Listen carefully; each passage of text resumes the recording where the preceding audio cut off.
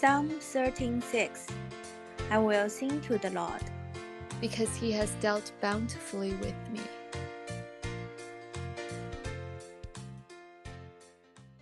Abiding in the Psalm, Day 52, Devotional.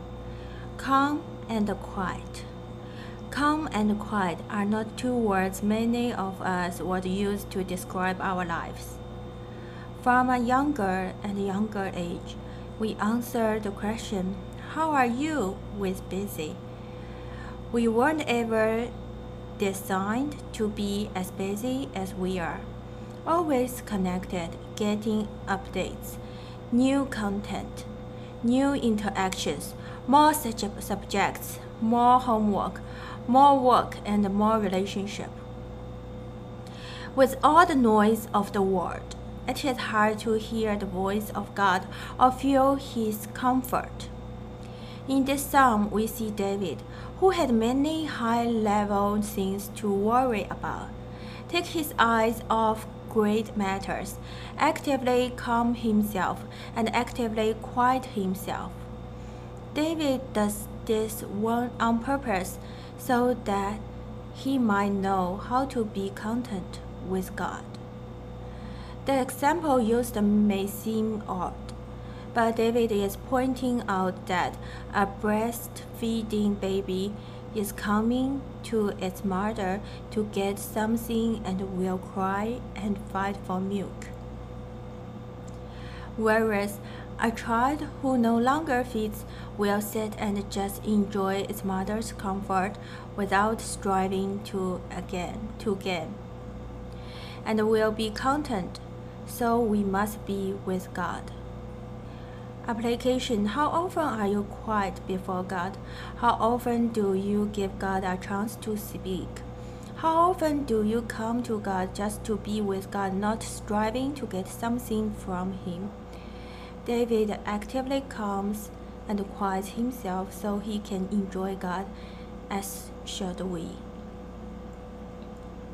How do you think today's devotional? I think it's very helpful. I think it's something that I should definitely try to do. Calm and quiet actively before God. And yeah, I especially like how it says that David is not trying to get something from God, but just quiet before God. And I feel like I always feel like I'm trying to get something from God. Me too. Either we want to have some answer from God, or we want to have direction from God, or we want to have something from God. At least I speak to myself, like I did not come to God just for who He am that much. Yeah, same. Let me think about the relationship, like consumption relationship. All you care about is what you can get from it. Yeah. But then about the other person. Yes. Yeah. Like I never had that thoughts before, but for me, like I check in people from time to time, sometimes just because something recall my mind. Like a couple of days ago, I was in a dream, and in a dream, like a friend years ago, she was in my dream, and she was a teacher on the stage. And the next day, I turned on my LinkedIn, and I saw her post. So I reached out to her to say, I can't believe we didn't connected for that long. How's everything going? Like it's just a very randomly, without any really something intention. I want to gain something from them, but one of my friends told me, like sometimes people come to you, they have intention, they would like, so you need to think about what their intention is. Yeah, I agree with you. I think like a lot of the time people do have certain goals in mind when they approach people randomly. It's not just random. But sometimes they do, I think. But not always. Yeah, I like my friends back years ago. Sometimes they just come to my mind, and I would like to check out how's everything going with you. So, do you remember Janice? Oh yeah, how is Janice? I'm thinking about her a lot recently, especially. Okay. I checked her like once a year. Oh, okay. Well, yeah. So sometimes she's surprised. Oh, how come you? Oh, she didn't realize I will. She didn't think of I will check out on her, but she come to my mind from time to time. I was thinking maybe we could invite her to join us. Yeah, we could definitely. Yeah. Yeah, I would love to. I have not heard from Janice since very long time. You know, there are so many friends we were so close in the past, and when after our life cross, how to say, across, we kind of lose the connection, and then if we didn't intentionally to reach out to each other, we will just end up like in our lifetime we will not have any interaction anymore. But if one side of us just take an initiative, it will change the things, turn the things around. And I was thinking like, if I'm God, how does that feel? The people I love, they come to me, they reach out to me just for the things they want to gain from me. Never ending, endless asking, endless request. Yeah. And how could I still love them? And they just take it for granted, you know? They feel like, oh, because you say you love me, so yeah, you must give me this, that. That's why how we should look up to God. Yeah. Would you like to read the next one? Sure. So, questions. When can you make time to quiet yourself before God? How would you go about actively calming and quieting yourself? What would you do when things are quiet and still? Pray. Pray that God will help you to be still in His presence and that He will refresh you in that time. Amen. Yeah. When do you quiet yourself before God?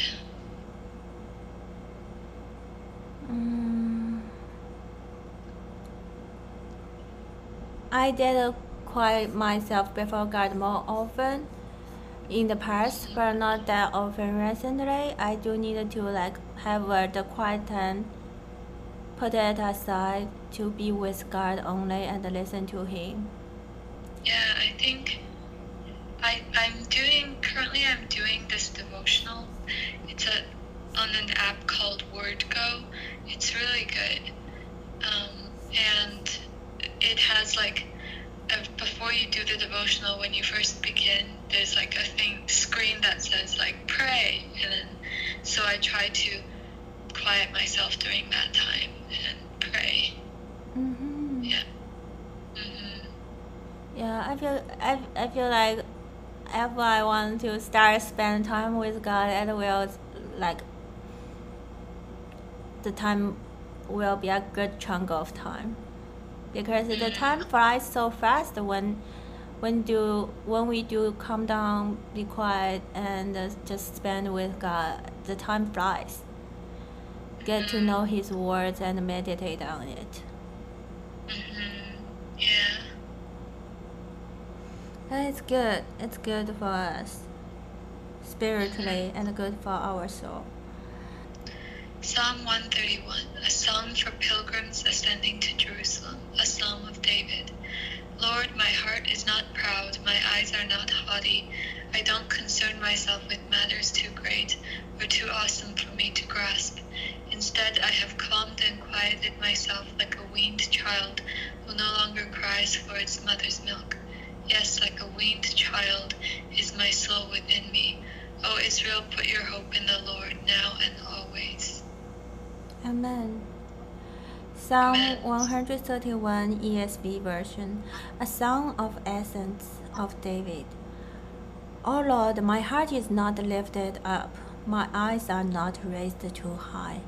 I do not occupy myself with things too great and too marvelous for me, but I have calmed and quieted my soul, like a weaned child with its mother, like a weaned child is my soul within me. O Israel, hope in the Lord from this time forth and forevermore.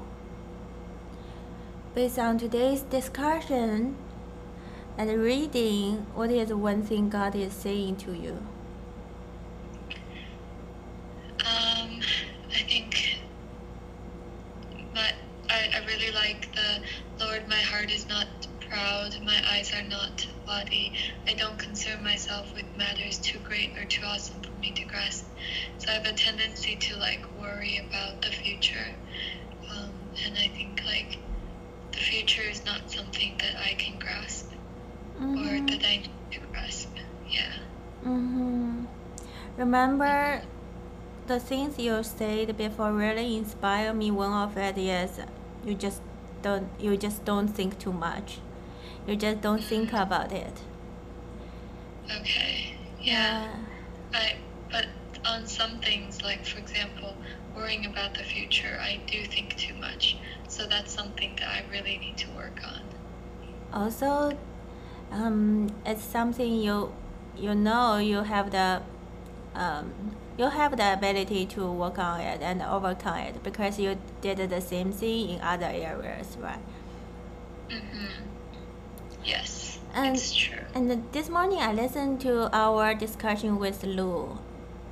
I think it's he's worthy, and I remember Lou said because her dad has cancer, so she just not think about the negative things too much, because if she start to think about them, all the negative feelings will overwhelm her and will come back. So she just try her best to focus on God and focus on how great God is and stay present, only live for today and plan for today. Yes, very wise. I believe it's the blessing from God for her to be able to do it and realize it's what's the way to help her or save her in these trials and help her families. Yeah, it's the thing I'm practicing, to just be present and focus on the blessing from God and not think too much, not overthinking. Great. So it concludes today's discussion. Have a great day. Thank you.